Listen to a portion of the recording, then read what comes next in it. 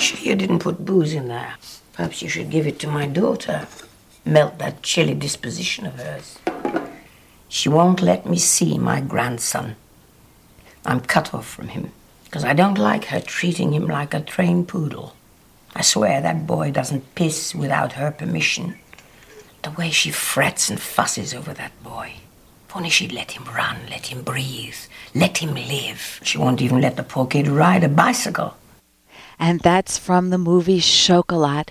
What is so important about riding a bicycle and riding a bicycle on your own without your mother sitting in tandem with you? What is so important about sports? What is so important about whether it's swimming or whether it's being on a baseball team or a soccer team or enjoying dance? Why do we value sports so much? With me today, it is my pleasure to have Dr. Judy VanRaalte. She's a psychology professor at Springfield College in Massachusetts. She's worked with elite and professional athletes and youth sports athletes, that's kids, in the United States and around the world. She's written 4 books and presented at conferences in 11 countries. She is a certified consultant and is listed on the United States Olympic Committee Sports Psychology Registry. Welcome, Judy. Thank you. Why are sports so important in our lives?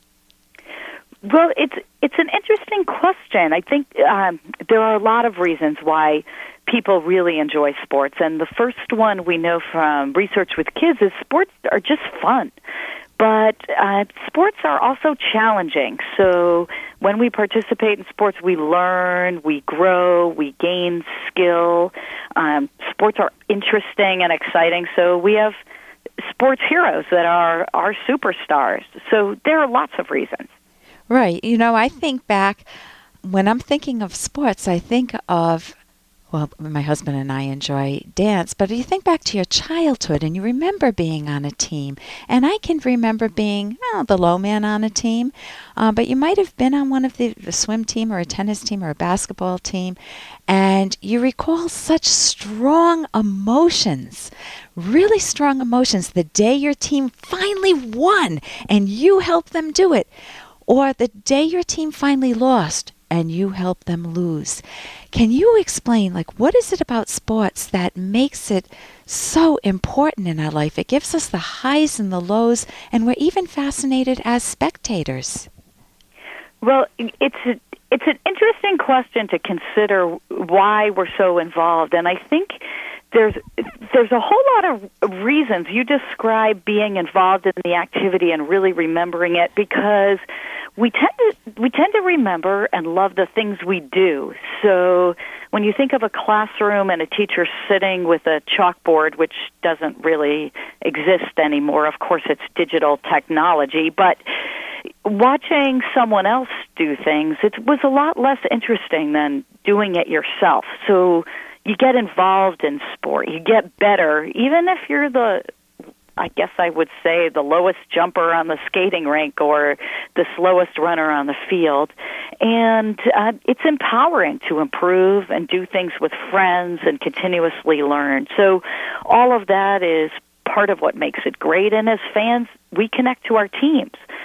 But there's a downside, too. I think you can recall some sports teams where, for some people, sports builds character. But for other people, there's those folks where sports builds character disorders. Oh, that's interesting. Tell me about that. Well, I guess as a sports psychology consultant, I'm called in to work with individual athletes on problems they might have. Could be coming back from an injury, could be getting stuck improving where they had been improving before. But I also work with coaches and with groups where they're trying to perform better. And again, for some people, sport brings out their best, and for other people, not so much. So for some people, it brings out that wonderful ability to value another person, to communicate better, to really do the teamwork. I was watching an episode a while ago, Dancing with the Stars, and the pros were having some difficulty with one another organizing one routine. And a football guy came in and said, I'm familiar with team building. I know how to do it. I can do it. And he helped them through that moment. So for him, it was character building. But for other people, it can, as you said, it can be character disorder building, where do you have an example of one, of somebody who maybe someone that we'd all know about, who just has a character disorder, if you're at liberty to say it? Oh, I am so not at liberty to say. I'm not naming names. Okay. And when I work with teams and athletes, the work that we do is confidential. And that's important because sometimes the things that make people great athletes, like leadership skills and hard work and willing to go above and beyond what normally the human body can do, are great for sport performance. And other times, those skills might lead to overly aggressive play and physical injury and doing things that the rest of society might not think are acceptable. And figuring out exactly where that line is, it can be a tricky thing. And a good sports psychologist can work with athletes in a private setting to reach their goals and to perform better. And the athlete can know that what they have to say, what they're trying, thinking, and feeling is safe. So as a sports psychologist, you do lots of different work with lots of different people. What would be one of your more interesting, I know you can't give names, but experiences as a sports psychologist, maybe working with Olympic teams, or maybe it would be a youth team?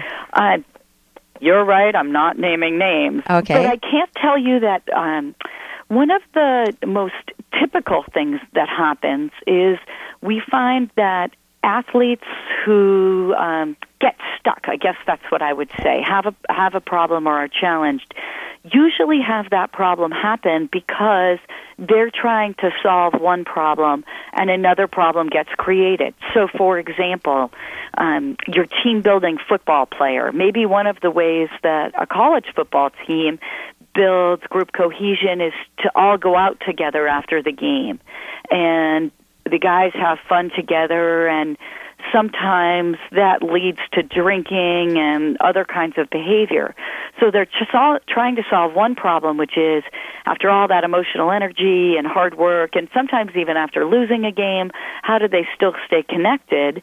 And the solution might be to go spend time together, but if that involves excessive drinking and maybe some iffy choices, then solving one problem, lack of team cohesion, may create another problem. Right. And with me today, this is Dr. Judy VanRaalte. She's a sports psychologist, and she's a certified consultant and is listed on the United States Olympic Committee Sports Psychology Registry. If people want to get in touch with you, do you have a website or books that you can recommend? Sure. They can contact me through our website. Our company is Virtual Brands, and the website is www.vbvideo, like Virtual Brands Video, all one word, .com. Okay. And if somebody wanted a sports psychologist, where would they go?